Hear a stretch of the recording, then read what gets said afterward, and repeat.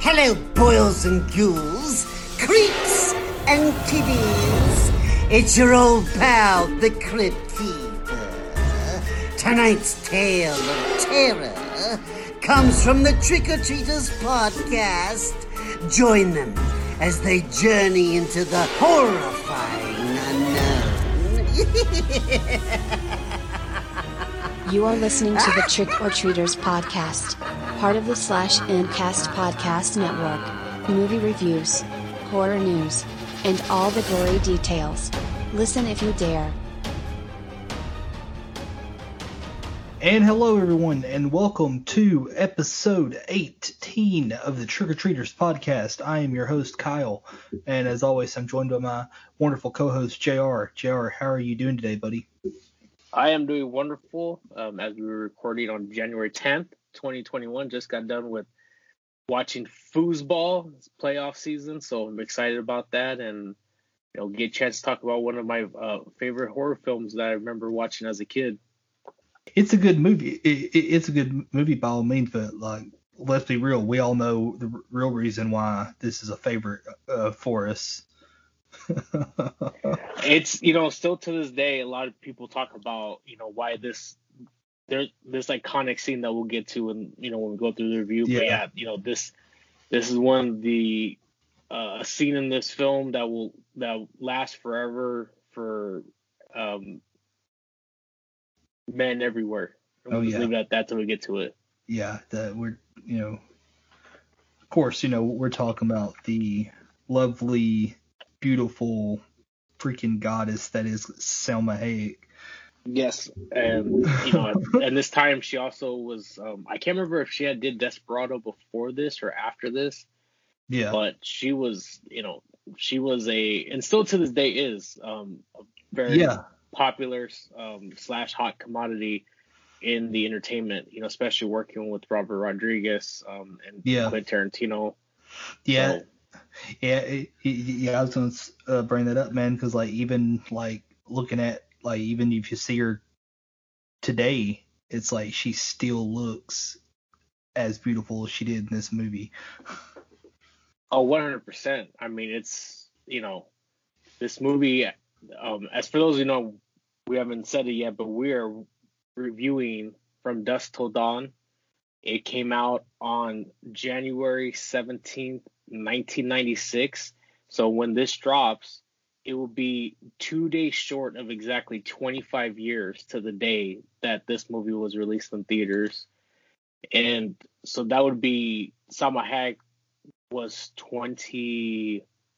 I don't think I'm gonna have my math right. I want to say 29 when this film dropped, and she's still stunning. We'd seen her in other roles, in the last few years, such as Bliss, The Hitman's Bodyguard, Grown Ups, Here Comes the Boom.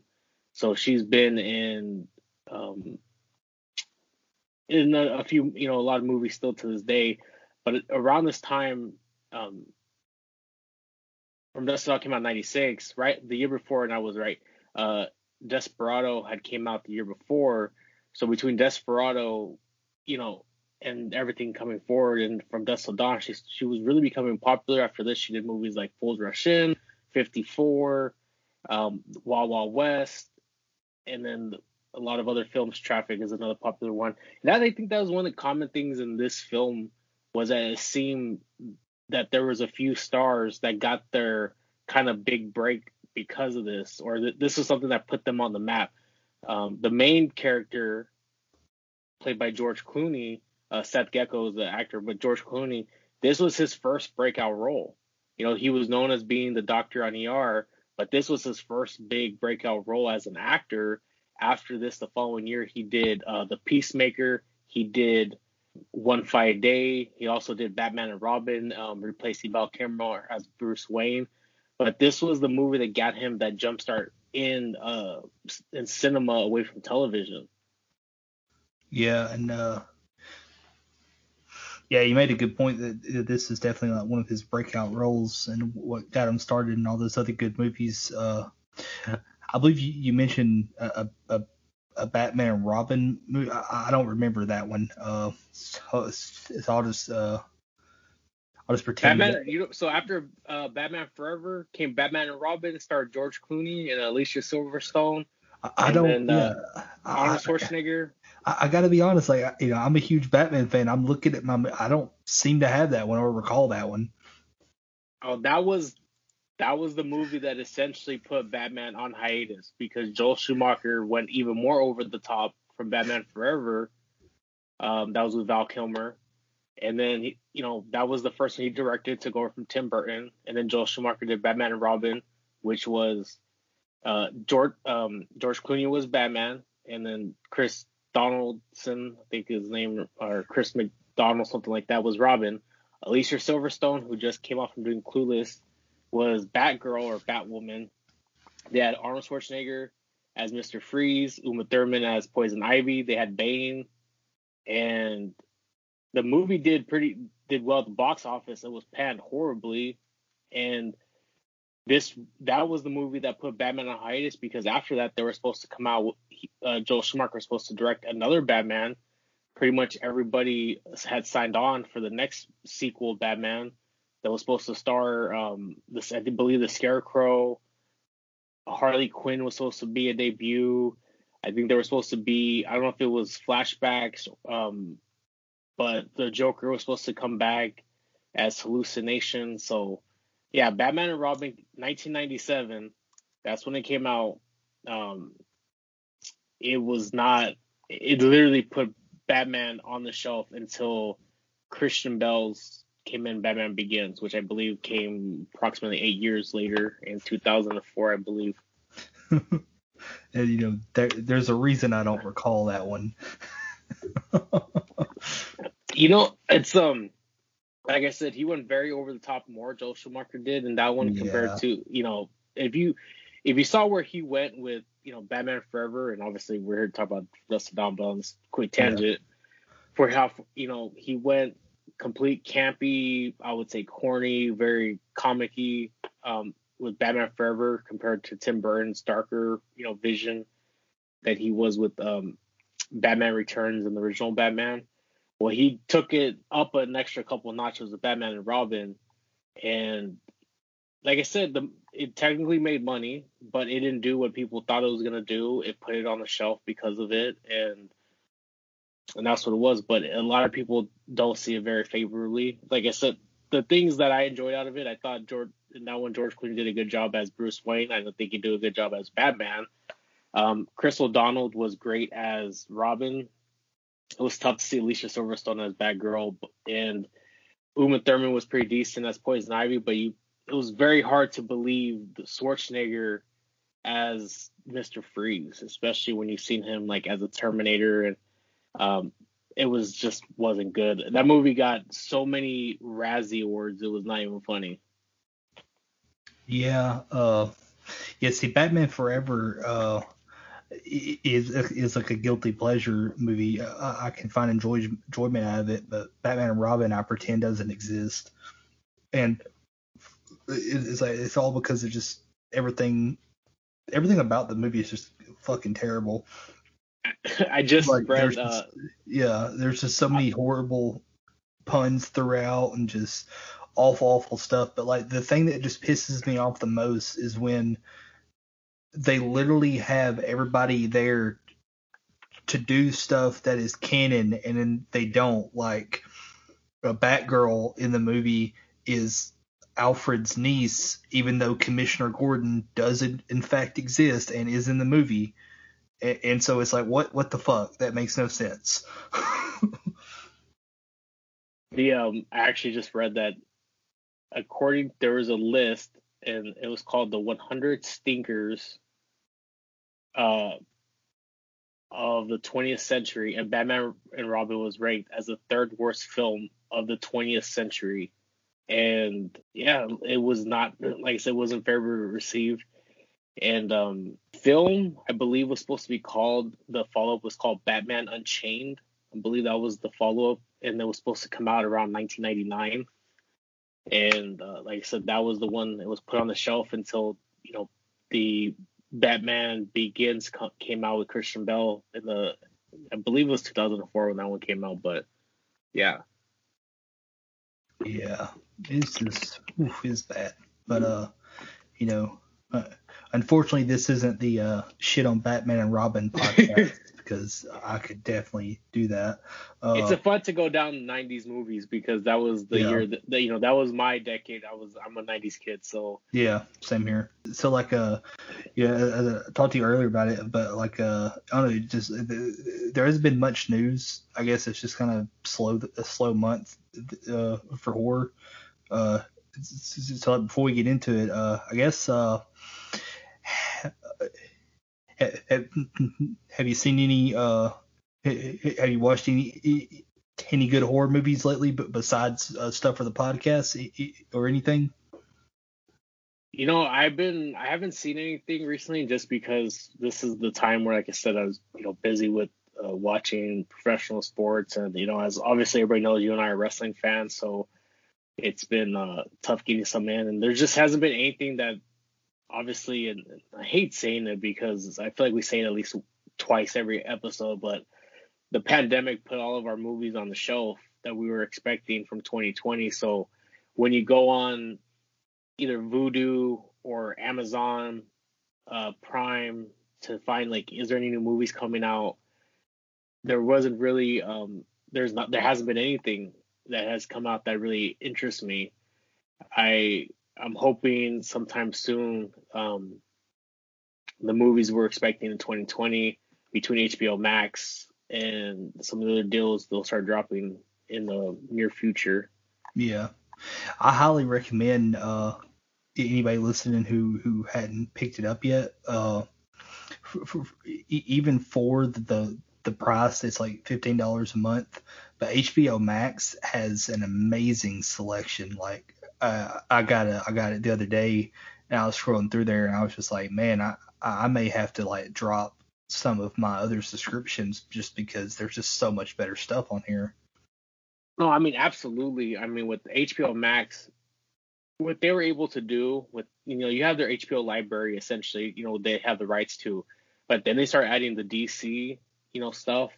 And I had just got done binge watching the first 2 seasons of Titans.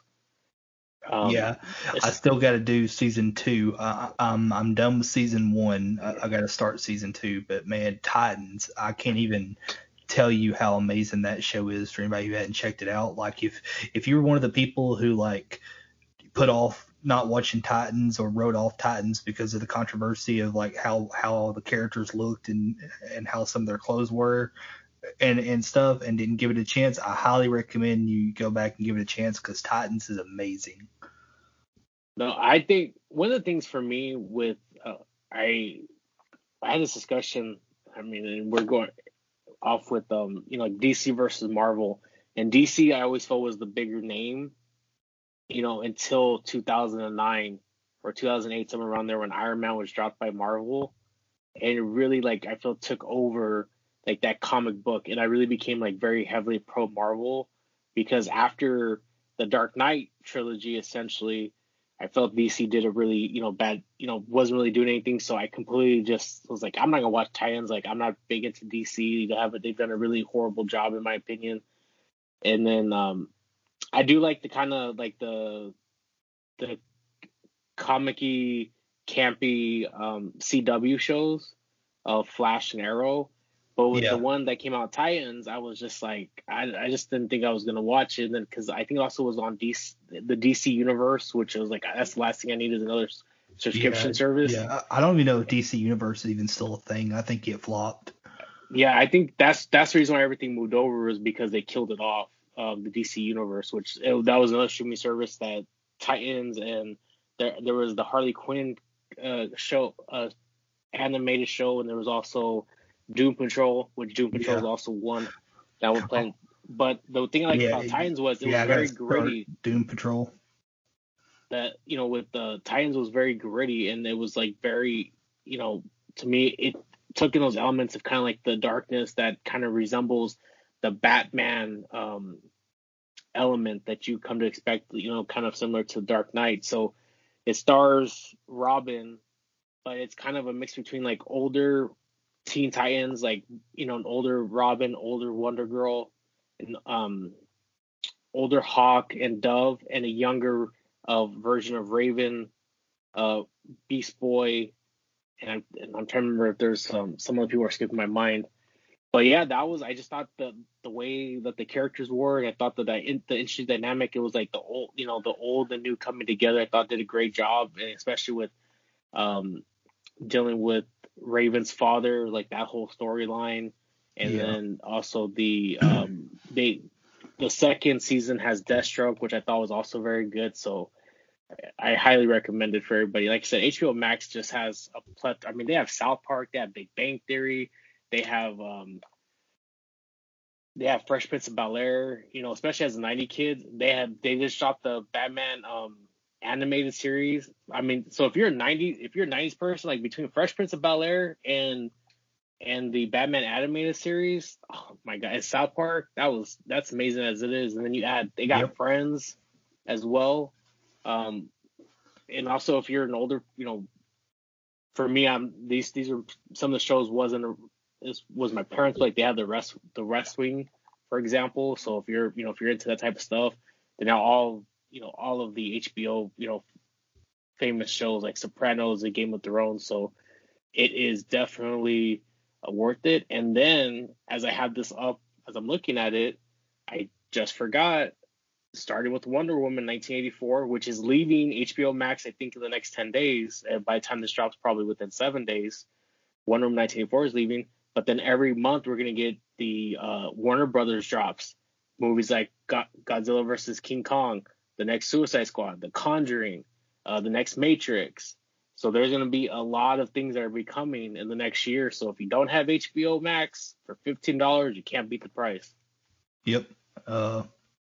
It's a great service, and HBO Max, please sponsor us if you're listening. Yeah, not a sponsor, but please do.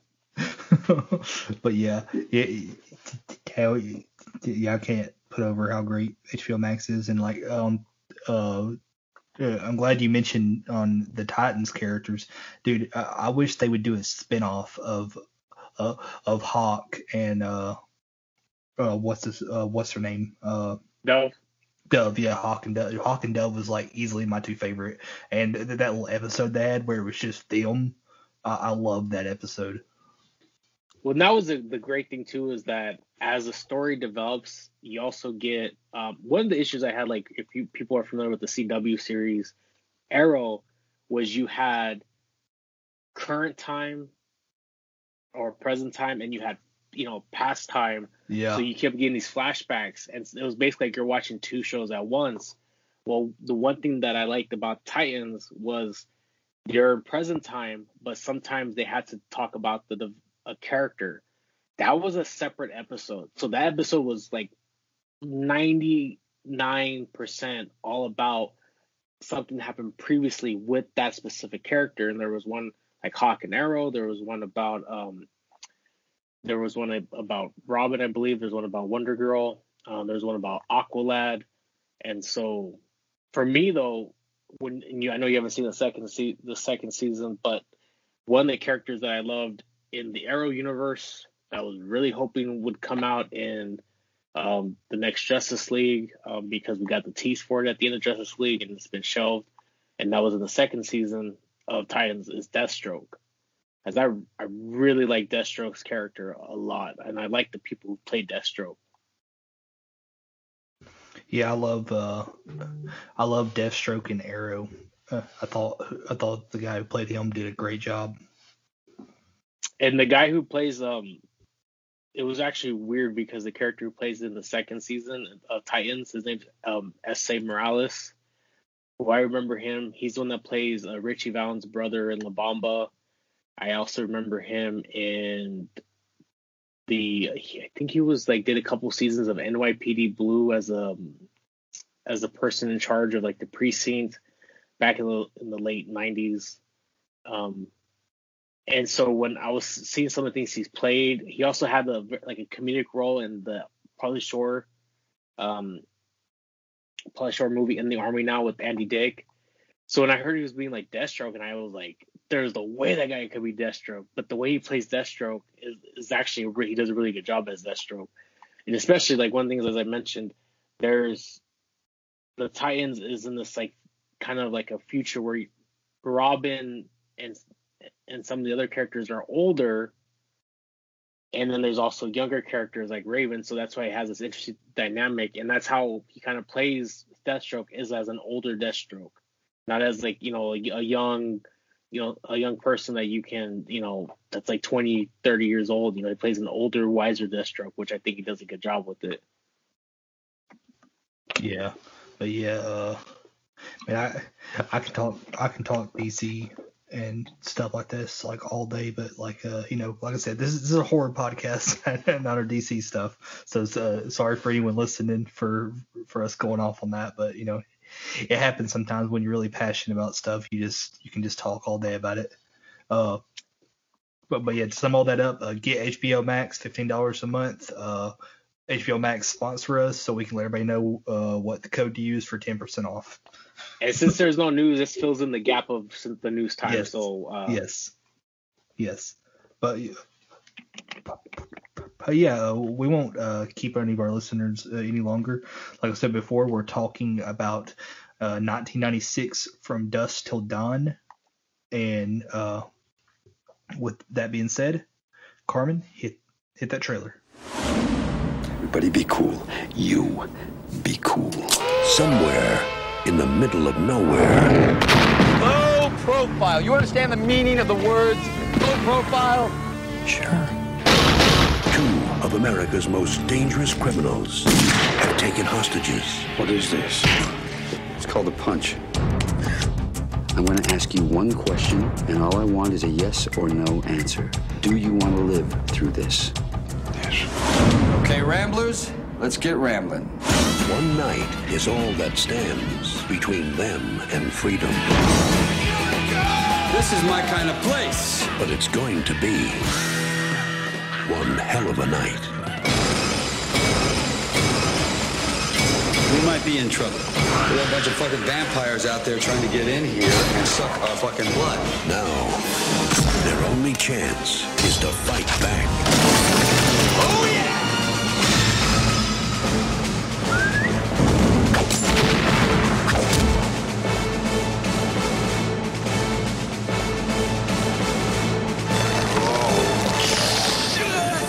Harvey Keitel, George Clooney, Quentin Tarantino, Juliette Lewis. Welcome to slavery. No, thanks. I already had a wife. From Dusk Till Dawn. All right, so From Dusk to Dawn came out January 17th, 1996. It is directed by Robert Rodriguez and is produced by Gianni Neri and Amir Taper, and the screenplay was written by Quentin Tarantino. And this was actually Tarantino's first paid gig as a writer. He got paid $1,500 to write the screenplay for this. Only $1,500? Yeah. Wow, that's not a lot of money. It's really not. And like, besides writing the screenplay, he also stars in it as one of the Gecko brothers, alongside George Clooney. And then we also have Juliette Lewis, Cheech Marin. Okay, so Cheech, let me say his name. Cheech Marin.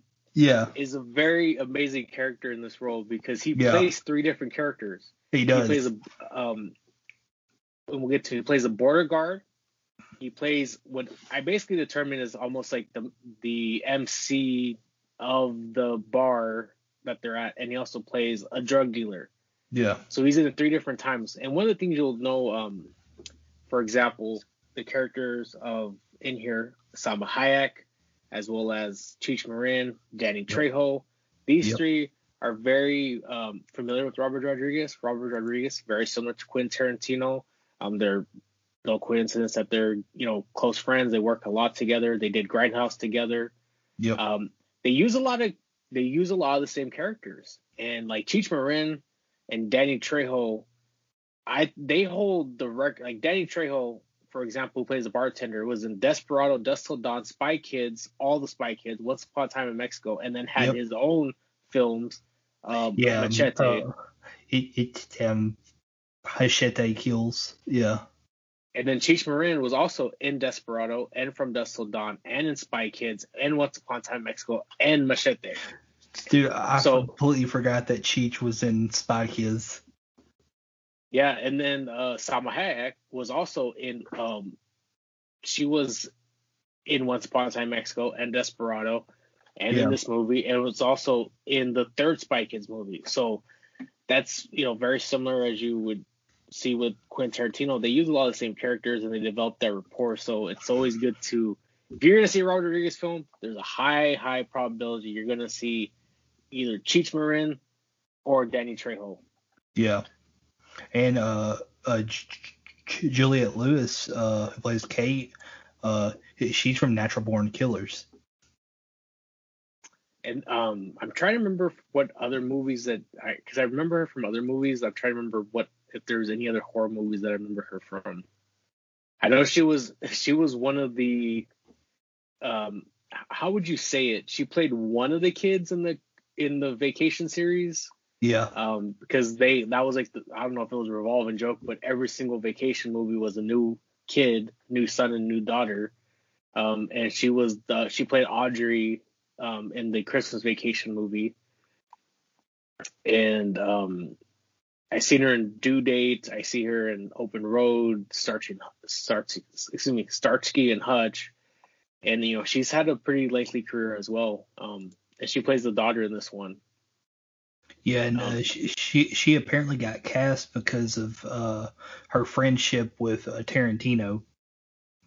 Because Natural Born Killers was written by Quentin Tarantino, and she was in the movie. And I guess Tarantino liked her so much that he suggested her to play Kate.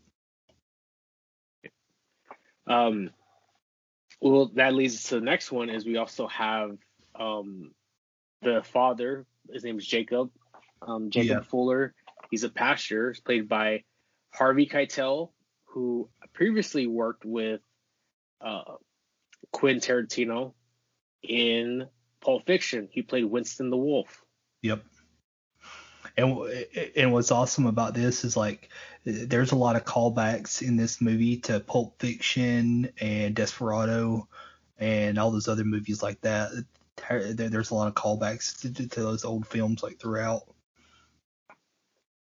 Yeah, and one of the things about this film from Dusk Till Dawn, it's a very interesting film in the sense of it was successful at the box office at a $19 million budget, and it made a little less than $60 million, which if you account for inflation today, basically had a $31 million budget and made $98 million. So basically made triple its money back.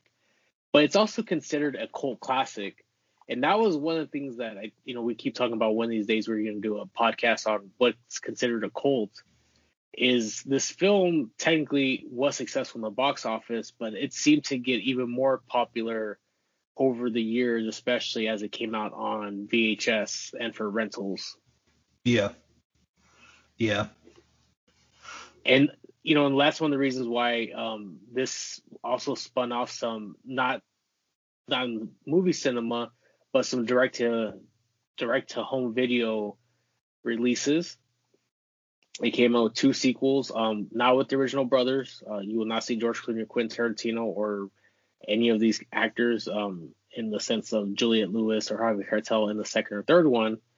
But it also, when Robert Rodriguez created the El Rey Network, which is now, if it hasn't yet, it will be shutting down very soon. It wasn't a successful television network. But they also had the From Dusk Till Dawn, the series. And it took that. I actually watched that series when I was, I think it's on Netflix. I saw it on Netflix for sure, and I'm wondering if I'm not sure if it's still on Netflix. But that was a very interesting because that went a whole lot. It starts off very similar to like From Dusk Till Dawn, the movie, but then it just goes in some very weird, different directions. Yeah. Yeah, I hadn't had a chance to catch the TV series. I've seen some of the other. I think I've seen all the sequels though. There's only 30 episodes. It only lasted 3 seasons, and each season had 10 episodes. So, like I said, I did see it on Netflix. And as I'm saying that, to transition from Dusk Till Dawn, if you haven't seen it yet, hit the pause button. You should be able to find this currently as we speak on the CBS All Access if you have that streaming service, which is actually how I saw it, so that we didn't have to pull out the DVD. As well as I heard it was also on Pluto, which is a free streaming service. Yeah, it's on Pluto ads. That's how I watched it. So as of January 10th, it's on both those streaming services, and you heard it from us. Kyle saw it on Pluto. I saw it on CBS All Access. Pluto's free. I'm assuming it has commercials. Yeah. I saw it on CBS All Access. The movie did not have commercials. I know some, but I have the commercial version. So yeah, that was pretty good because I did not want to have to go digging for that DVD. Talk about it. It's like, this is a really gory movie, and one of the things that Rodriguez was worried about was getting an NC-17 rating because of all the gore and blood. So in order to guarantee that they didn't get that rating, that's why the vampire blood is green instead of red. Oh yes, the little tricks of the trade by the directors and the writers and producers of the film. And I mean, it's smart. I mean, that's one of the things that you can't have so much blood. Okay, well, we're gonna start using some weird ooze that is basically the equivalent of blood. But yeah, this movie also is very interesting because with the whole makeup and special effects, they have, similar to our previous episode, Fright Night and The Lost Boys, some of the vampires just have normal makeup. Well, actually, all the vampires have, prosthetic makeup, similar to those movies. But it also had a lot of CGI. There was a few transitions when they're like Salma Hayek at one point transitions, and there's another vampire that goes to the transition.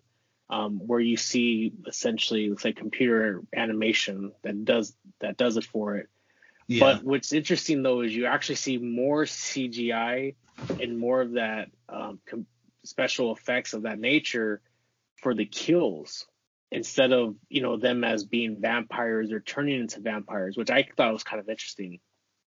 Yeah, I'm sure besides CGI, though, I'm sure this had quite a bit of practical effects, too, because one thing we didn't mention was Tom Savini stars in this movie, too.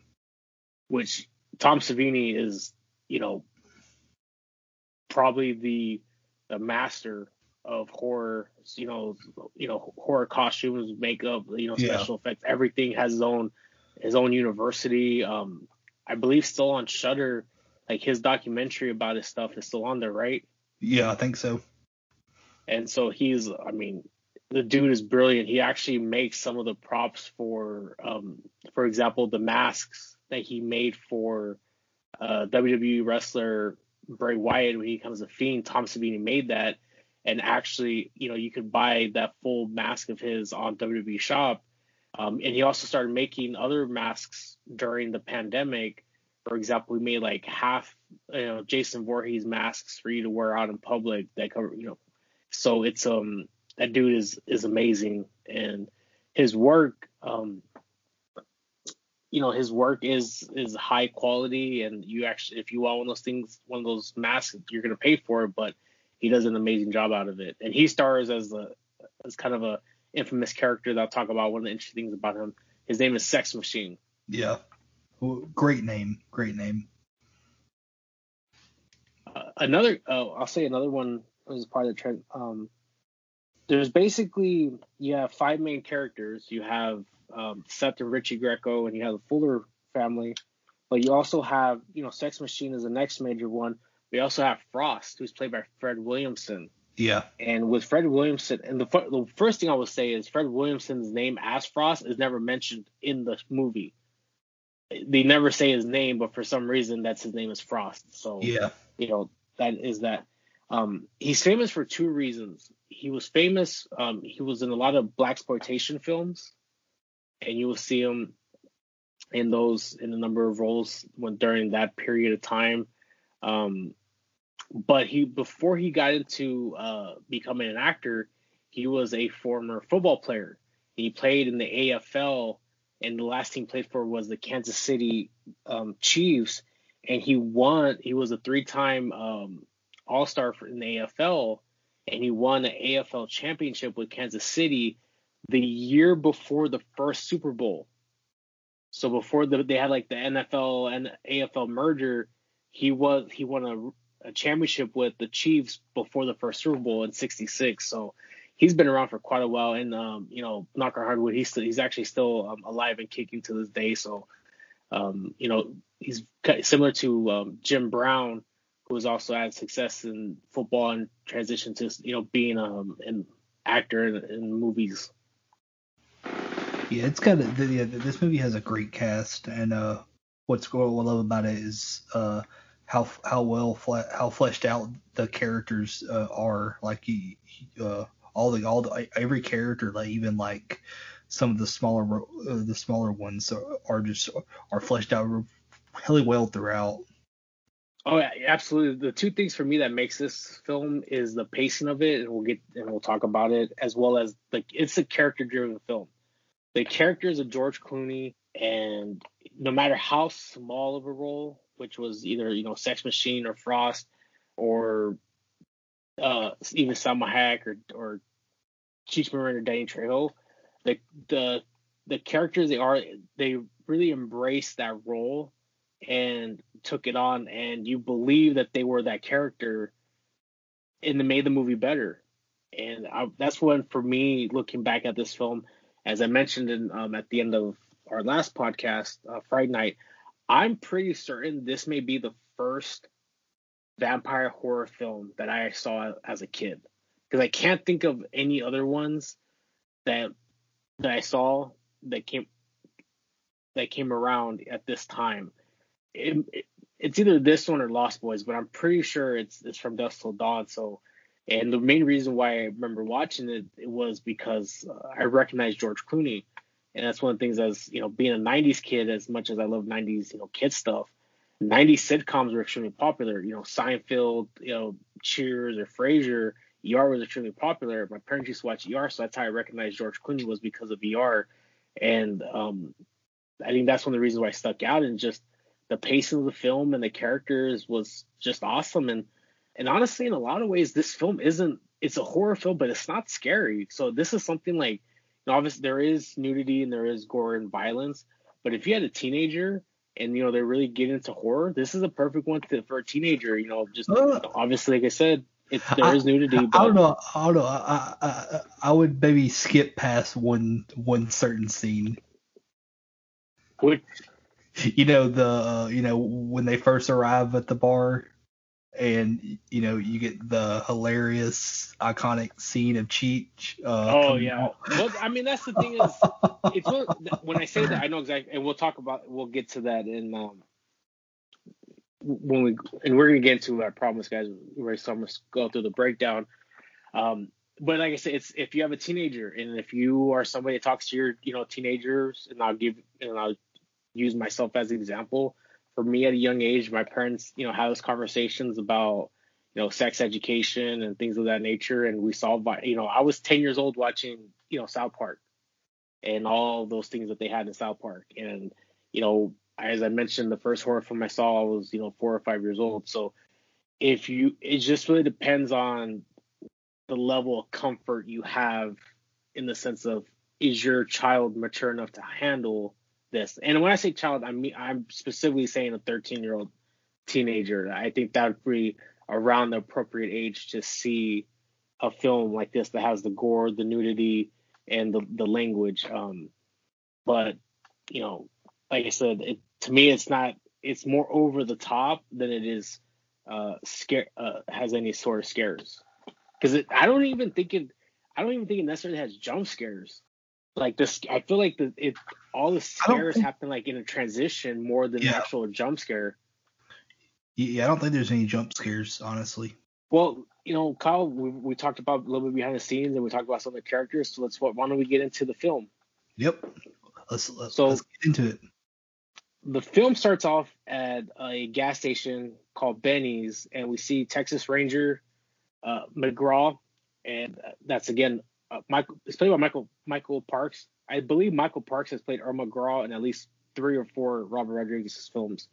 He walks in, he's talking to a clerk about his day, what's going on, and then he talks about this robbery that happened in another town over, about two brothers that killed 4 Texas Rangers, shot a couple people, took a hostage, and he's basically saying that they're probably running for the border, and if they run for the border, it's going to come right smack dab in Texas Ranger or McGraw's crosshairs. He wants to buy a bottle of liquor, but before he does, he has to use a restroom. So when he leaves to use the restroom, the camera pans to the back of the store, and we see Seth Greco, played by George Clooney, has a hostage, and then we see Quentin Tarantino, who plays Richie, the brother of Seth. And obviously, they're already here in this new town. They talk to the clerk about how not to make no sudden movements, get this guy out here as soon as possible. The one thing we learn very quickly is Richie is he seems to be either seeing things, hearing things. He's very on edge, and he starts saying that the clerk is making signals. The clerk, as you see in the film, never makes any signals, is acting cool, calm, and collected. And after they talk to the clerk, they go back hiding. And right as the Texas Ranger is about to pay for his liquor to leave, Richie shoots him in the back of the head. And then we have they start getting an argument between Richie and the clerk. Richie shoots the clerk.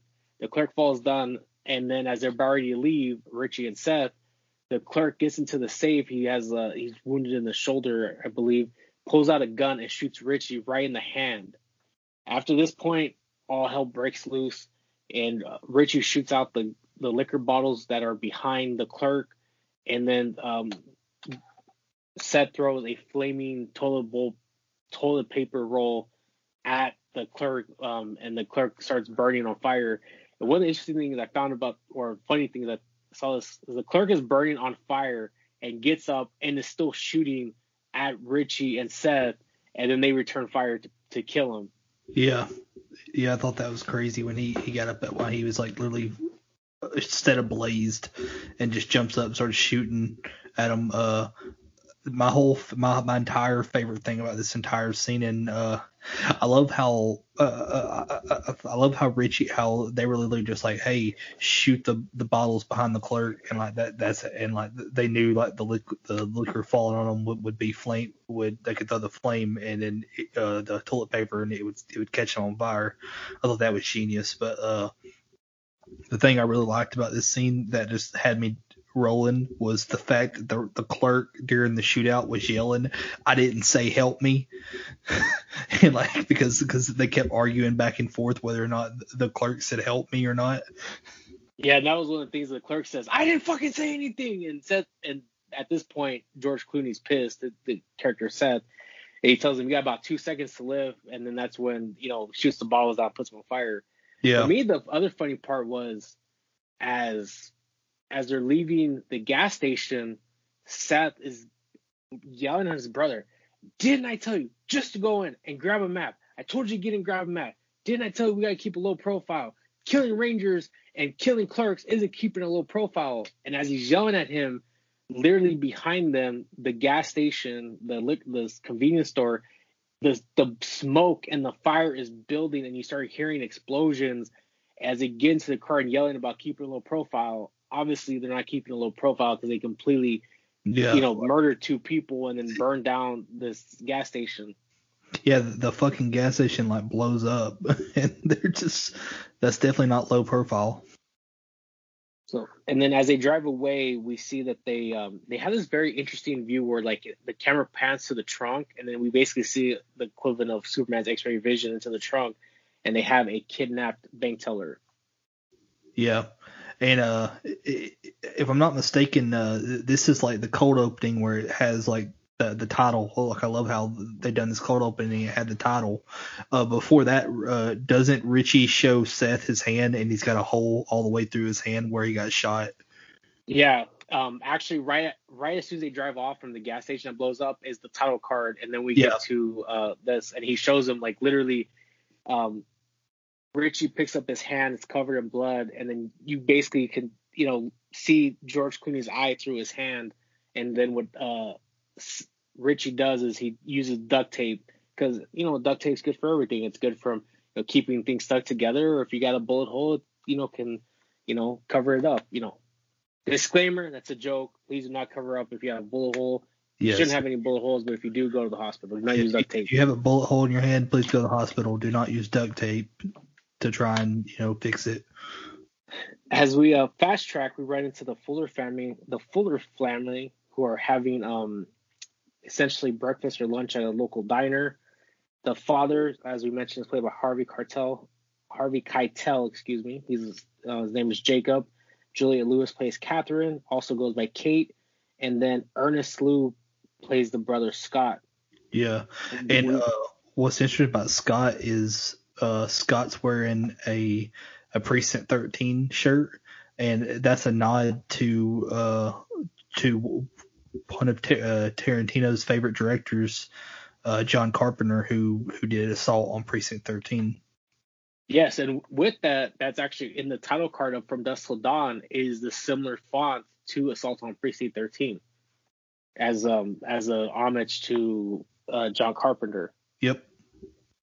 What we learn at this diner is that the mother of the children and the wife of Jacob, who is a pastor, has recently passed away, and they're going essentially, spending some time on this vacation, but the pastor is having a crisis of faith that will essentially come into play a little bit later. After we learn this about the characters, both Seth and Richie, the Gecko brothers, they stop at a local motel. And as they stop at a motel, Richie goes to get food, and Seth goes to get food, and as he comes back, as they're eating, and one of the small little tidbits or Easter eggs is that the food he goes and brings back is Big Kahuna Burger, which is a nod to Big Kahuna Burger in Quentin Tarantino's film Pulp Fiction. Yep. I was hoping you'd catch that. Yes, and then when Seth asks where the hostage is, Quentin Tarantino, Richie says she's in the room, and says, why is she doing in the room? He opens the door, and he's having like these, it's basically equivalent of like a strobe light type of effects, where he's seeing a dead person, the dead hostage, and he's like losing it, like keeps telling his brother, why did you do this? What is wrong with you? This is not what we do. He goes, I'm a thief. I'm not, I don't kill people unless they have to be killed. I don't rape women. And that's when we find out there's a television report, and we find out that Seth is not only is a thief, but Richie is a thief as well as a sex offender. Yeah. And then, Richie's a fucking psychopath, and like Seth he's just more of a thief. He follows a code and everything, but Richie is the one who really just doesn't give a fuck. So as all this is going down, the Fuller family decides to stop at a motel for the night as they're driving a monster RV because the father, Jacob, wants to sleep in a good, honest to good bed, as he says. And as they stop in the motel, Seth stops right in front of him as a pedestrian, and he sees them. And they essentially, you could tell that they come up with a plan, Seth and Richie, to use the Fuller family as a way to get into Mexico, because the Geckos are on their way to Mexico to get safe passage by a drug dealer or drug lord named Carlos, and they need to find a way to cross the border because obviously between everything that's happened at the bank and what happened at the convenience store gas station, that they have a lot of heat coming down on them. And what happens is essentially Seth, it's kind of funny, Richie goes and he asks for an ice bucket from an ice bucket from Jacob. And as he gets the ice bucket, then they basically come in, and that's when we find out even more like how Psycho and just, I'm assuming has legit issues, because as the daughter comes in, she went to go to the pool. As she comes in, Richie has like this hallucination that basically that the daughter Catherine asks to have sex with Richie, which doesn't happen, but Richie hallucinates it. Yeah, she asked him to perform oral sex on her, and it's like clear as day is like this guy's hallucinating. So as they jump into the car, as they jump into the RV to get across the border, they get stopped at the border, and this is where we run into the border guard version of Cheech Marin, and they basically come into the RV to see what's going on because they hear some noises.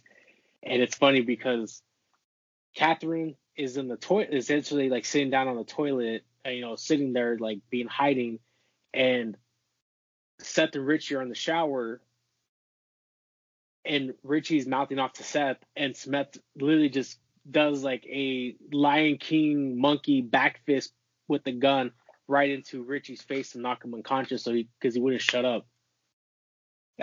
For me, that was one of the funny parts of the film. Just like, damn, like, I love this guy, I love my brother, but he won't shut up, and I'm gonna have to punch him and knock him out because he's gonna get us caught if he keeps talking. Oh yeah. They're able to finally get across the border, and they stop at I don't know if it's a strip club, I don't know if it's a dive bar, I don't know if it's a bar. They serving food because there's the sign that says they have carnitas and tacos. But it's this establishment called the Titty Twister, which is kind of funny. Is on the I heard in the commercials, in order to obviously has to be censored, they actually changed it to where it said the Kitty Twister, and they had like some stuff blurred out. Yeah, that they blurred out all the boobs on the front of it and everything. So they plan to go in there. Seth and Richie are going to there because they're waiting for Carlos to meet them at this establishment.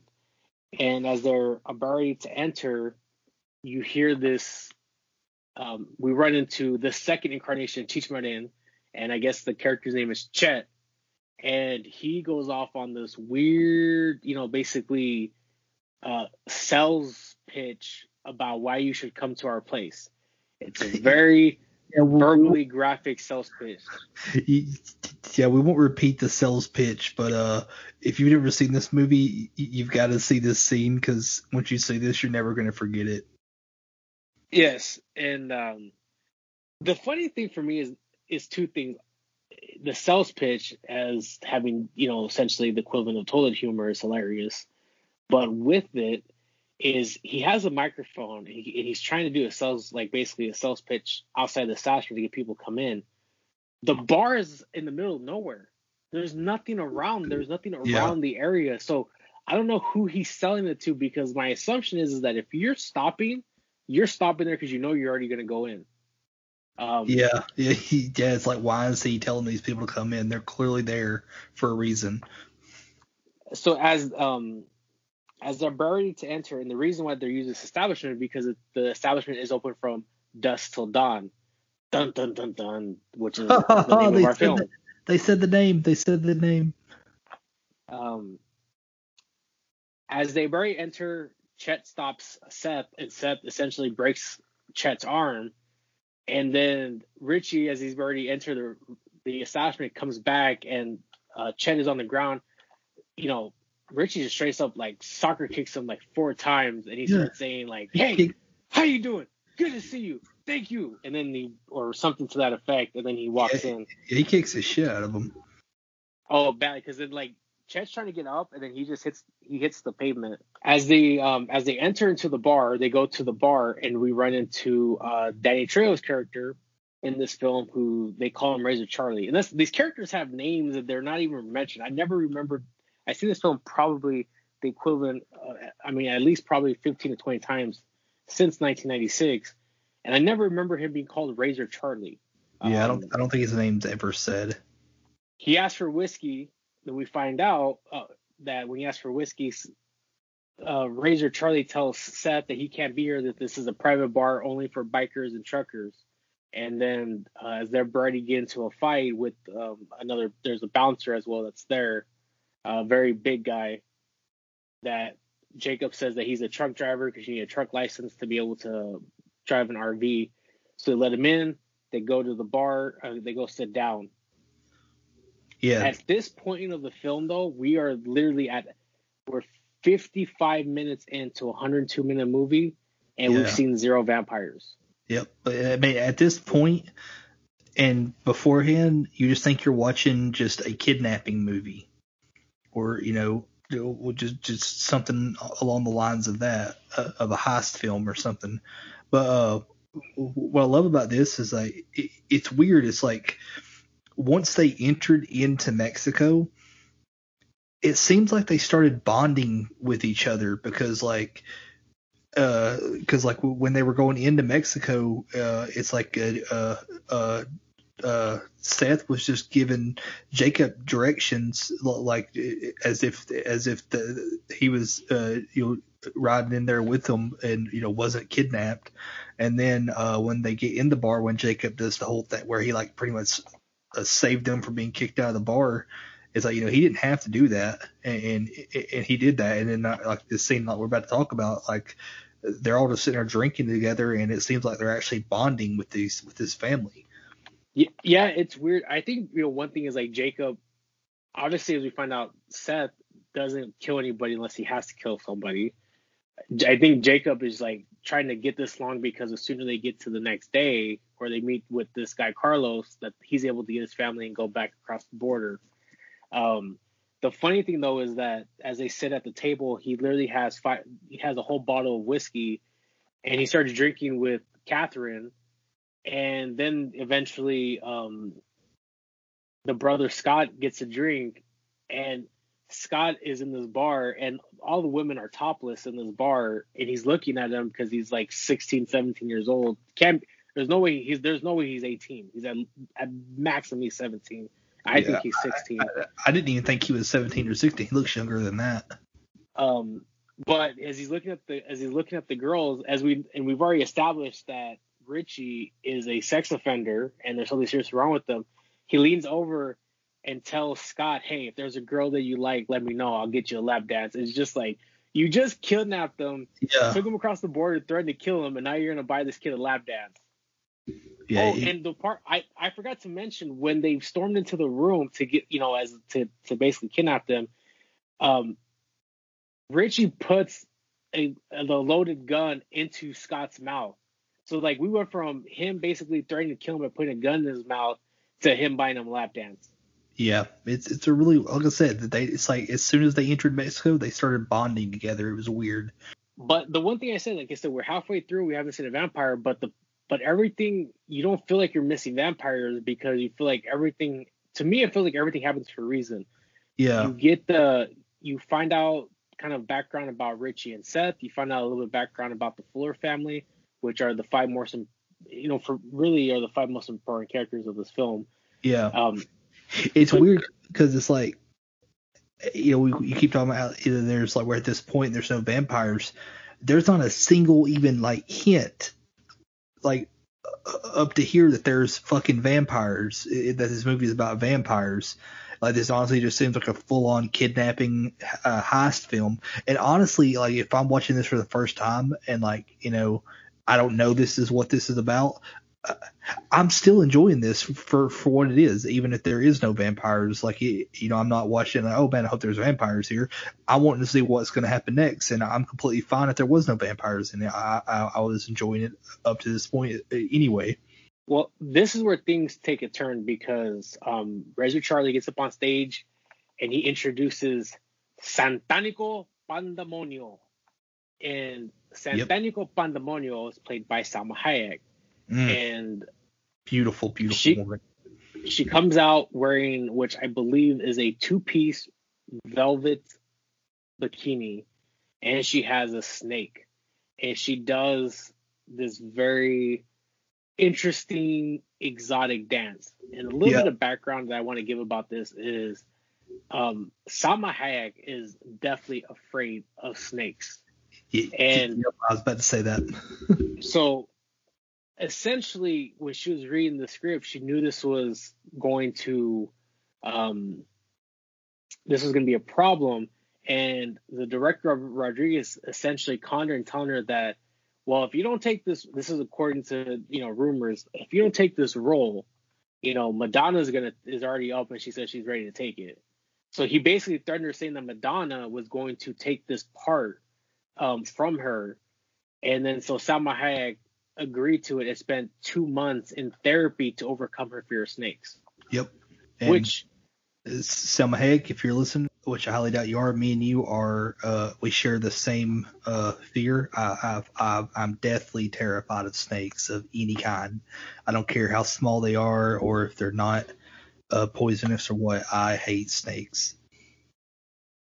There's the other interesting thing where this kind of potentially makes sense was, according to the original script, was that the character Santanico was originally called Blonde Death. Quentin Tarantino decided to go with Salma Hayek, a Latina Mexicana star, which is why they changed his name. And this was after seeing her in Desperado. That he changed it from Blonde Death to that he wanted to go with Salma Hayek. So they had changed the name because obviously Salma Hayek isn't blonde. The name, though, is derived from a 1975 Mexican horror film that is called Santanico Pandemonio, and that Tarantino had saw this on the shelves of a video store that he once worked at. So that's a little bit of background information on this. As she does this dance, Santanico, and really captures everybody's imagination, all the men in this bar's imagination. And she even starts flirting with Richie. At this point, what happens, though, is that Chet, who got his ass kicked by the Greco brothers when they entered the bar, comes in and with Razor Charlie and the big bouncer, and basically says that these two guys kicked my ass. And Seth pulls out a gun, and Razor Charlie stabs Richie right into his hand, the hand that he has a bullet hole in, with this giant knife. And then Seth shoots this big bouncer guy, and Richie takes the knife out of his hand and stabs Razor Charlie, and then basically killing both of them. And then takes the knife and stabs the knife into the table. Both Seth and Richie pull their guns out on everybody, tells everybody to be cool. If you don't, then basically you're gonna be dead like these two guys. At this point is when we notice that something is going to happen. And what happens is that the first thing we see is either Scott or Jacob sees that there's a green blood coming from the knife that was stabbed into Richie's hand, and then he's used to stab Razor Charlie. And then the second thing we see is that Salma Hayek's eyes get really big looking at Richie's hand. And all of a sudden, Santanico transforms into a vampire and attacks Richie and bites him. Yep. And finally, vampires. At this point, all hell breaks loose. All the dancers, all the workers turn into vampires. They start killing all the patrons. Seth is fighting back. The guy we find out his name is Frost, played by Fred Williamson, starts fighting back. Sex Machine fights back. And the interesting was, Sex Machine is in this bar. He has two things with him. He has a whip that he uses to take off a vampire's head. Also, in his crotch area, he has this, like, it's a leather pad, and the leather pad flaps down, and he has essentially a revolver in his junk area that has two different chambers, and he uses this before. And a tidbit of information about this, I guess for some reason this was a debate because people thought this was a horrible idea. And the reason why is said that if somebody were to fire a revolver in a crotch area, basically we'd be punching them in the groin over and over again. But an interview that was with James wrote that Tom Savini justified the recoil issue by stating that during his time in the Army, that he was in the Vietnam War, they tested the recoil of an M16 by placing it on various parts of the human body, including the chin and the crotch, with no injury whatsoever. It could be belt-fed, one cylinder hold bullets, and the other holds the spent shells. It resembles a revolver. It's just cosmetic look. Also, the codependence piece itself might be reinforced and padded to reduce the recoil, seen as they would need room for the firing pin and trigger mechanism, which the same film had shown is fired by a hand pump. I don't know. I don't think I want anything that fires close to my, as we learned in wrestling, our family jewels. I don't know about you though, Kyle. Yeah, I'd rather not. At this, like as I mentioned, all the women dancers, all the staff here, Razor Charlie, the bouncers, even the band, they all turn into vampires. And this is one thing, as I mentioned, is what do you think of the effects in this film, like of the actual prosthetics that they use for the makeup, but I love it. Yeah. There's also the CGI of, like as I mentioned, Santanico had like a transition to a vampire, but like we saw with like Razor Charlie, as well as the dancers, the next time we saw them, they're already a full vampire. Yeah, it's weird. Like Selma Hayek's vampire transformation was weird because like she like completely changed, and everybody else just kind of it's basically like how you see on like Lost Boys and Buffy the Vampire Slayer, where their faces just change, where Selma Hayek just like completely changed. That actually brings up one of the interesting things I was going to ask you. With this film, though, that's different than I've seen pretty much in most vampire films, is that they all changed looking a lot different. So Salma Hayek almost had like a snake skin head. Razor Charlie looked like he looked like almost like a gorilla, because he had like this, he had like no neck, like his head got bigger as a vampire. And then we saw even the dancers, like the dancers' bodies, like all of them transformed into like different types of bodies. Somebody else they almost look like a rodent. Look like. What did you think of, like, they all had like various different looks and they weren't all like uniform? Yeah, I liked it, especially the way all of them looked. I love that the fucking band. Yeah, that was the other thing too, because like the band, they turned to vampires. Yeah. They had human bodies. Yeah, they're really playing like a human body part guitar.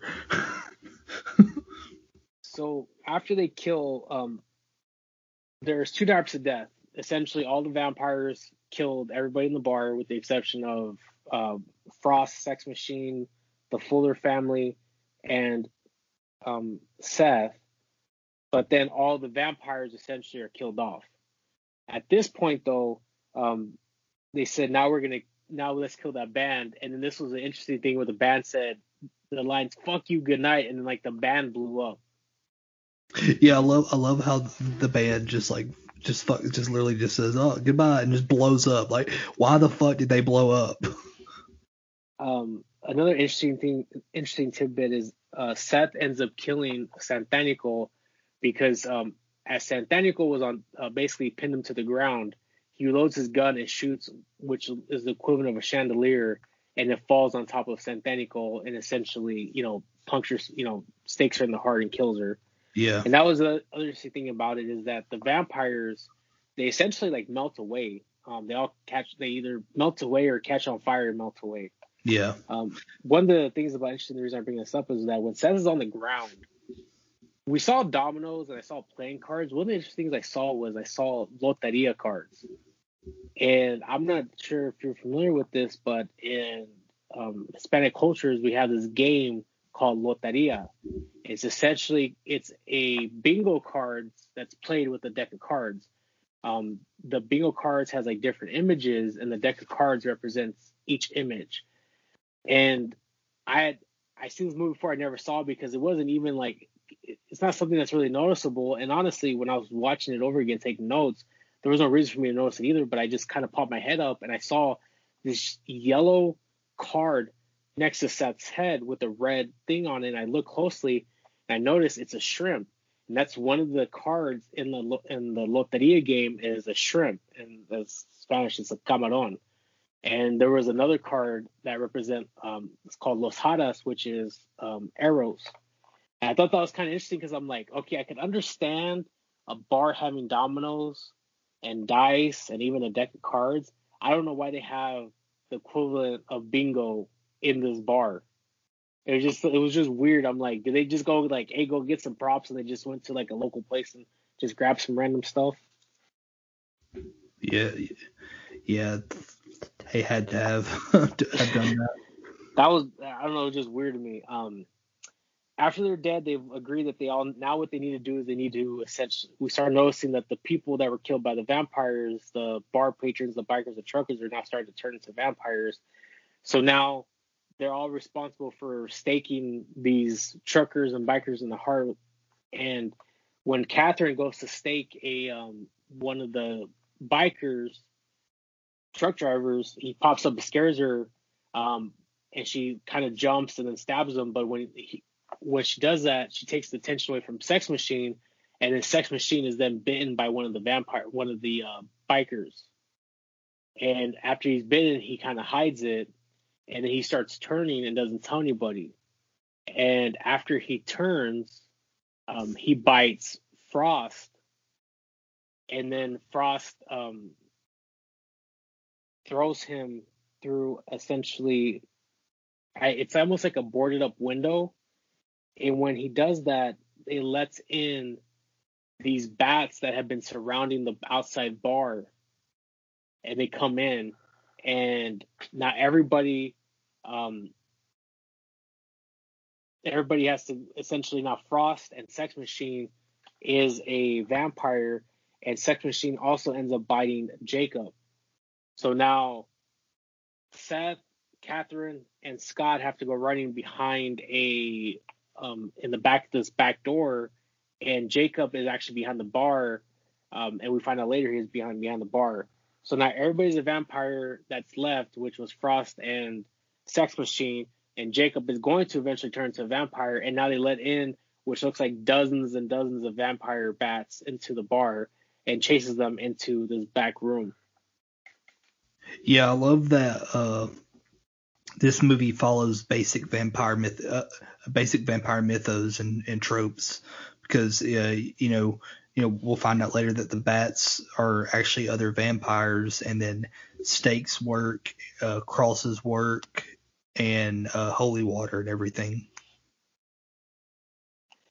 Yeah, and this is where Jacob is able to get to this back room, and he tells them that we only have essentially 30 minutes to an hour before he turns, or the vampire break through the back door. And Seth basically tells them that he needs, God-loving, devil-killing, pasture on their side, and so they have to mount up to go, kill these vampires. And one of the things that when they agree to this, Jacob notices there's a bunch of boxes, and they eventually come to the conclusion that they've been killing off bikers and truckers for years, and then taking shipments and then either storing them or selling them or something. So they break in to the boxes to see what they use to fight with. Some of the things they find was interesting, like some 99-cent store stuff. Like, for example, I saw like these cheap plastic glasses that you would use for like kids' birthday parties. They had Mexican luchador toys, but they also had squirt guns, like super soakers, and they had condoms, which they fill up with, it's either water, but they also look like they had bottles of liquor in the back. Yeah. And then Jacob blesses it to turn them into basically holy water bombs. Yeah. They also find, Catherine finds her a weapon for herself, which was a crossbow. Yeah, she just finds the fucking crossbow. Like, some of these weapons, I'm like, where the hell did they find? Like, how did these people just have this shit, man? Well, it's not only just a crossbow, but the crossbow is inside of a casket case. Yeah. Yeah, which I thought was weird because like these are vampires, so why are they being obvious about it? Well, then to take this to another direction, I don't want to say it's worse or less or better, more to the side, is then Seth finds his weapon, which essentially looks like a cheap jackhammer that he shoves this massive stake piece of wood into, and then sharpens the tip of it to make it like a jackhammer stake. Yeah, that was fucking weird. So as to all this happen, as they're ready to get into, which is the final battle, we're into like the last 15 minutes of the movie. As they're going to the final battle. And as I mentioned, Jacob is bit, so he's eventually going to turn into. So that only leaves the only ones who are not a vampire is Seth, Catherine, and Scott. Yeah. They come out, they're kicking ass. They're kicking everybody's ass. And remember Jacob makes Kate and Scott promise that they'll kill him when he turns. Yes, that's one of the things is that before they leave, he says he's either going to shoot himself in the head or they have to promise that they are going to kill him once he turns into a vampire. Yeah, I thought it was hilarious because I thought it was pretty great how he when he did this, because he also his kids were trying to tell him, hey, don't do that. He'll commit suicide, and he's supposed to be trying to. He's like in a battle with his faith to obviously committing suicide is according to the religion is a sin, and he said that it's not suicide because he's already dead. Yes, he says it's not suicide if you're already dead. It's it's pretty fun. I shouldn't say it's funny, but it's funny. As they go out, like I said, they start kicking all the vampires' ass. Jacob ends up confronting Frost, and then Seth ends up confronting Sex Machine, and Scott's like hitting everybody with Super Soaker and hitting them with the holy water condom bombs, which is very interesting dynamic if you think about holy water and condoms. Yeah. And then, Catherine's using her crossbow to stake vampires. Well, what happens is and that... she suddenly, she's really good with that crossbow. She's just getting headshots left and right. Oh, yeah. You would think she's a marksman with it. Yeah, it's kind of weird. I liked Jacob's weapon, that makeshift cross shotgun. Yeah, oh yeah. He uses basically it's like a billy club. I think a lot of bars have them, which is basically it's like a shorter, smaller version of a baseball bat, but it's used to basically you can quickly swing it around. When my dad actually when he had his home bar, somebody gifted him one of those that had a bottle opener at the top of it, and it's not. It's half the size of a normal baseball bat. But like I said, it's used to if somebody gets out of line, just slap it on the table really quick. Tell them to get their shit in order, or else they're gonna be you're gonna use that bat upside their head. So they square up. The two things happens is that Seth takes off Sex Machine's head with his own whip, and when he does that, Sex Machine turns into this weird. Some people said it was a dog. I thought it looked like a rat to me. Literally, he takes his head off, and then another head comes out, and then all of a sudden, these hands and feet come out. This to me was the weird, obviously this is fantasy horror, but this to me is the weirdest part of the film is this human, vampire gets his head taken off, grows another head, and then grows, 4 feet and turns into, like I said, they said it was a dog. I thought it was a rat. I don't know what you thought it was. Yeah, I don't know. It looked like a rat to me.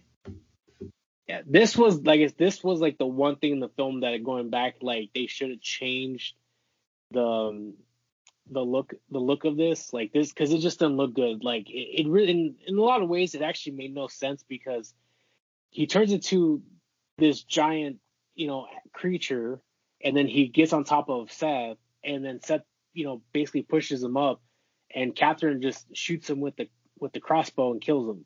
So it didn't even do anything. The fact that he transformed into this dog or rat or whatever it was. At the same time this is happening, Jacob kills Frost by sticking the shotgun through him, and then as he sticks shotguns in him, he actually uses the shotgun to kill the vampires. But then as he picks it up, he basically pulls it up and takes out his heart, and then Frost is killed. After he kills Frost, though, he instantly turns into a vampire and then bites Scott. And then as Scott promised, he's gonna take out his dad, and he does it by hitting him with one of these holy water bombs that takes off half of his head, and then he shoots him with the gun that kills him. But before he's able to do that, he bites Scott, and then after he kills him, then Scott is overran by vampires, and the vampires are going to town on Scott, and he tells Kate to kill him. And when Kate finally says that she's going to kill him and does it, this is another part of the film because she shoots Scott, and then Scott essentially blows up and takes 5 vampires with him. I'm trying to why did Scott blow up?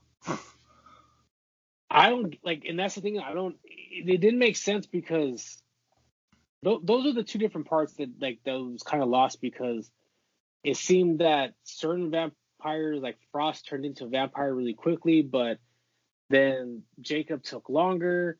And I don't know why Scott blew up, because there was nothing on him that would cause him to blow up. Because even if she shot a condom with holy water bombs and the water exploded everywhere and then, got on the vampires and caused them to blow up, it wouldn't blow up Scott. So, and he wouldn't have turned into a vampire within 30 seconds compared to how everybody else did, or, because everybody seemed slower. It was just very weird, this death scene. At this point, though, there was only Seth and Kate are the last 2 survivors, and they basically, go back to back to each other. And as the vampires get closer, they try to, hit them and shoot them, and they're down to the last few bullets. But then sunlight comes through. Now it's officially morning, and sunlight starting to come through the boards, and it is kind of protecting them. And Seth tells Catherine to shoot more holes in. And as he does, keeping vampires away, all of a sudden we hear a noise, and it's Carlos is finally here. And Seth tells him to basically kick the door in. And as they kick the door in, lights come through, and it ricochets off the disco ball, and then essentially hits all the vampires and kills all the vampires. And I have the timestamp at 98 minutes. All the vampires are over, and Seth gets into it with Carlos. Seth goes up to Carlos and hits him, and he's like, "What'd you hit me for?" He says, have you ever been here before? He goes, no. He goes, do you know anything about this place? He goes, that's just a local bar. He goes, it's good as another one. He said, you want to be out of nowhere. And he tells him, and to me, this is one of the funniest parts of the film, and it's the ending of the film, essentially, though. He goes, well, let me tell you, my brother is dead. Her entire family are dead. And he goes, and it's your fault. And Carlos says, so what were they, psychos? And Seth looks at him and says, do they look like they were psychos? Is that what they look like? He goes, they were vampires. Psychos do not explode when sunlight hits them. I don't give a fuck how crazy they are. And it's, to me, this is the funniest 3 lines of the film. Yeah, I love that. I love that line. It's fucking great. I think that part, and I think I accidentally skipped over it. Jacob's speech to the Gecko brothers before all hell breaks loose, whenever they're trying to drink, and he tells them that he tells Seth that he doesn't realize how lucky he is because he has the whole state of Texas and everybody looking for him, and he won. He got over in Mexico, and he won now. They can't get him. He got away with it. Oh yeah, that was literally right before when they were drinking in the bar. At this point, everybody drives off. So Seth goes with Carlos, and then Juliet gets into her RV. She kind of asks Seth if she wants, Catherine, played by Juliette Lewis, says, does Seth need company? Seth basically kind of shoos her off and says, go home.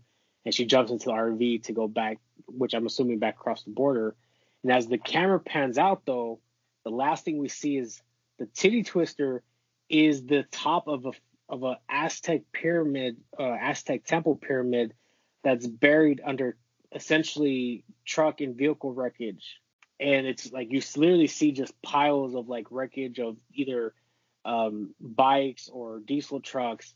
So you can imagine that, and especially as I mentioned in the boxes and then the back room, that they had been like doing this for a while, getting bikers and truckers in and feeding on them and then taking their stuff and then tossing their shit out back so that way nobody sees it. And that's the ending of the film at 102 minutes.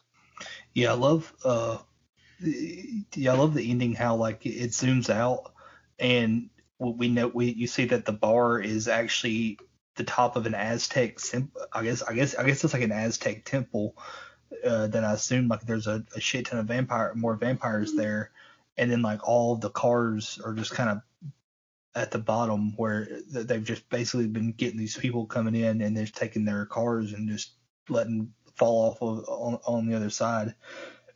It just looks like a giant junkyard. But man, one of the things to really take away from the ending is I feel so fucking bad for Kate. Like she wanted to go with Seth, and he tells her no, which he could just been telling her no because he knows that she doesn't need to be going with him. It's better for her to go off by herself. But she gets in the RV and she drives off. She's having to drive off back home by herself. Her whole family is dead, and it's just her now. I mean, Dad, he gave her a good bit of money, but still, man. He probably gave her like somewhere in the vicinity of like $30,000. But you think that taking a step further is, as we're going into the weeds on this and wrap up with trivia, is she has to go back home now, and her mother is dead, her father is dead, and her brother is dead.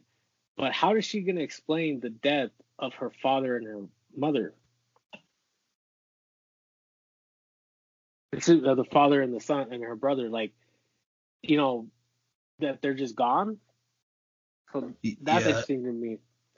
Yeah, like it's just, like I just feel so bad for her, man, because she like her whole family's dead now.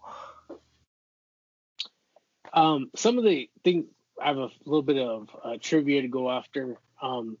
Where most of the half of this film, the Titty Twister set, was built in a desert in California, and actually had some delays because due to a fire on the set as well as some desert windstorms, it caused issues with filming. The name of the film, From Dusk Till Dawn, is taken from signs found around drive-ins. The signs indicate the length of the shows, which ran from dusk till dawn. The movie is full of references to midnight movies and films which are often intended for teenagers to watch late at night from their cars. As I mentioned, George Clooney, before he was casted, other actors were considered for the role of Seth Gecko, including Antonio Banderas, who had recently was in Desperado, Steve Buscemi, Michael Madison, and Tim Roth, who is familiar with Quentin Tarantino in his Reservoir Dogs, John Travolta, who was in Pulp Fiction, Christopher Walken, Jeff Goldblum, James Woods, and Robert De Niro. All of them had passed on them because of scheduling conflicts. The only one to outright decline the role of John Travolta was John Travolta, who wasn't interested in doing a vampire film. However, one of the interesting tidbit is because of John Travolta being in Pulp Fiction, which was directed by Quentin Tarantino, Quentin Tarantino met Kelly Preston, who was John Travolta's wife, and Kelly Preston was the newscaster who gave the news report of the Gecko brothers being missing, and she got that by meeting Quentin Tarantino on the set of Pulp Fiction. Oh wow! Yeah, that's pretty. I know that.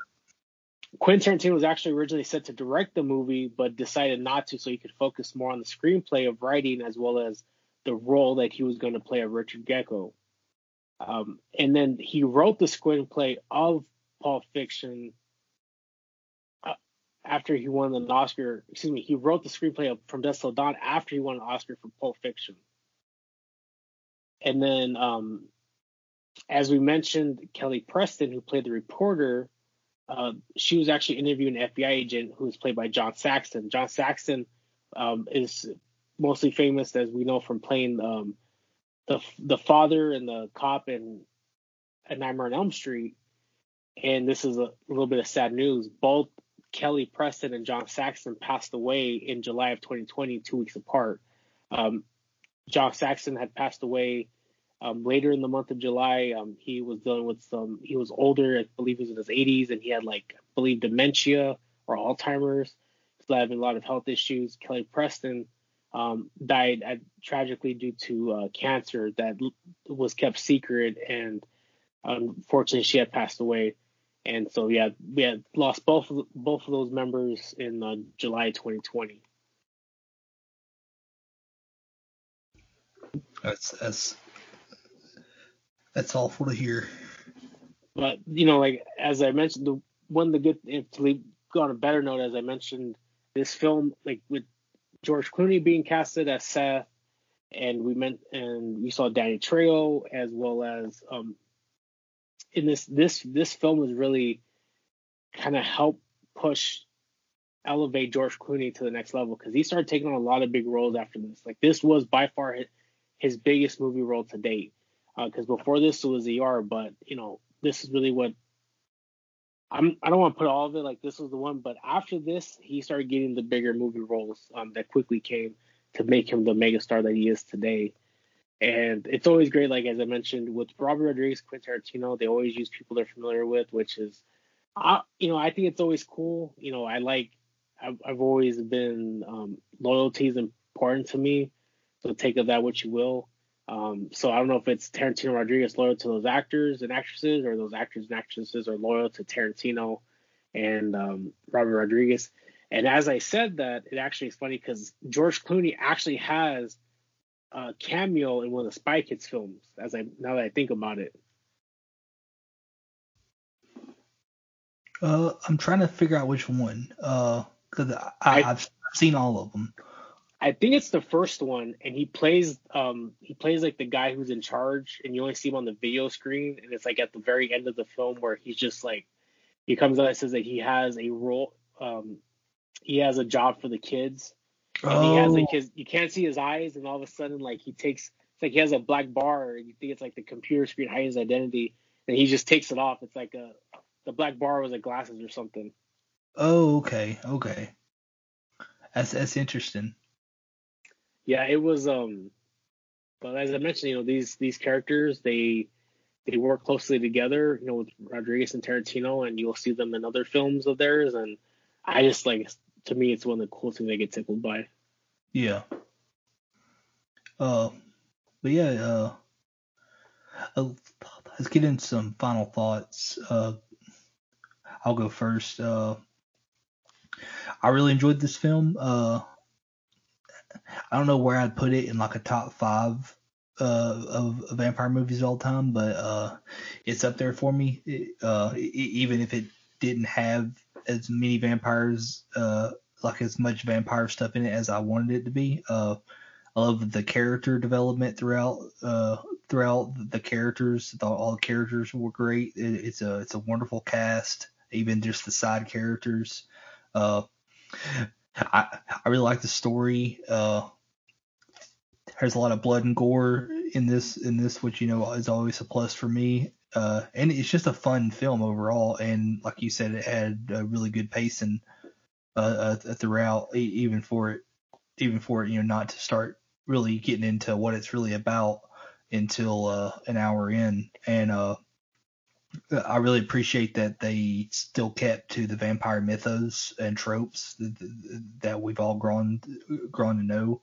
That's one thing I really love in vampire movies. If I'm watching a vampire movie, I don't mind if they do some stuff on their own, but I'd still like for people to stick to what we know as the classic mythos and tropes.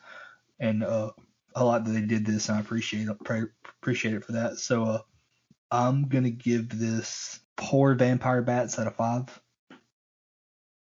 And I guess let's hear what you think, JR. For me, I'm very big into characters, and sometimes you can have a great story, you can have great dialogue, but if you don't have the character, the actors and actresses to carry that character and really buy into the role, it's gonna be very hard to make that movie successful, in my opinion.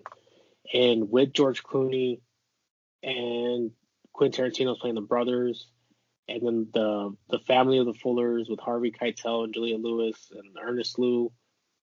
Then even the other, everybody plays minor roles, whether it was Salma Hayek as Santonico, Pandemonium, or Danny Trejo as Razor Charlie, or Cheech playing 3 different characters, and then you have Tom Savini, Sex Machine, and Fred Williamson as Frost. You believe that they could be that characters. Like you could think George Clooney was like this, badass, bank robber and didn't take shit from anybody.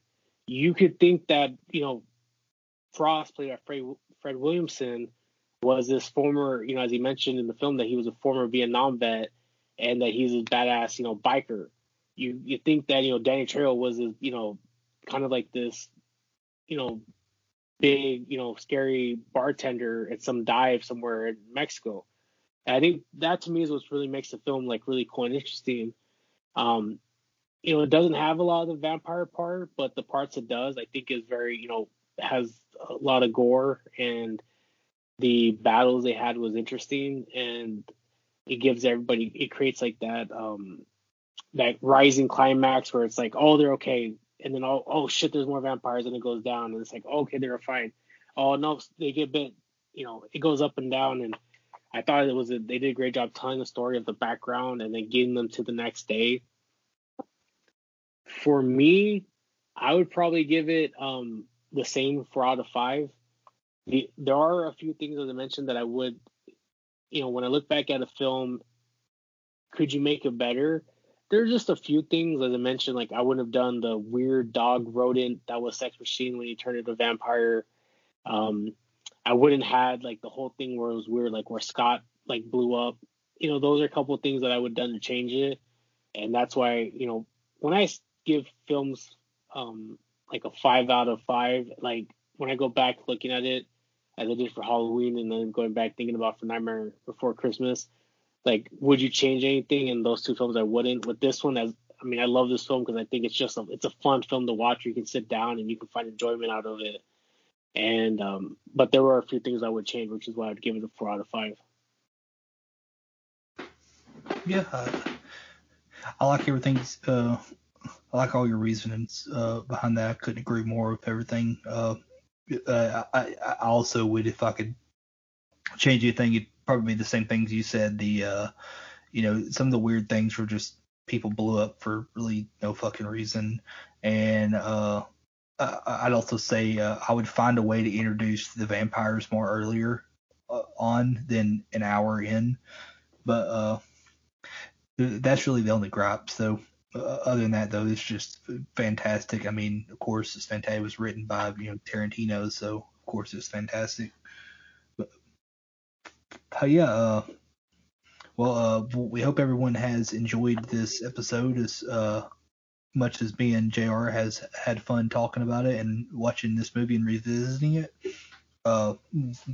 We just want to thank all of our listeners for supporting us last year when we started and supporting us this year, and we hope that you'll continue to do that and just continue to stick out with us and enjoy our podcast as much fun as we have recording it each week. And thank you to everybody, all of our supporters, and especially our editor, Carmen Childers, who just does an amazing job of making us sound good. And you can check him out at carmenchildersavtech.com. Hire him to do your podcast or do any AV Tech services for your wrestling show, concerts, or whatever, whenever everything can open back up. and or just buy some merch from him off his website. I'm sure he'd appreciate it. But yeah, just thank you everybody for listening to us. Next week we're going to be talking about, like I said, for January we're doing all vampires. We'll be talking about Bram Stoker's Dracula, and I'm pretty excited about that.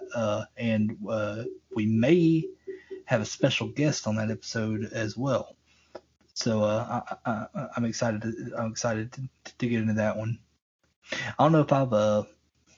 It's been a while since I've seen that movie too, because it's gonna be fun to revisit that this week. Yeah, for me, it's been a while as well. I have seen it before. I like Gary Oldman as an actor. Keanu Reeves in there, and I'm trying to remember who plays Mina in there. I want to say it's a Judd.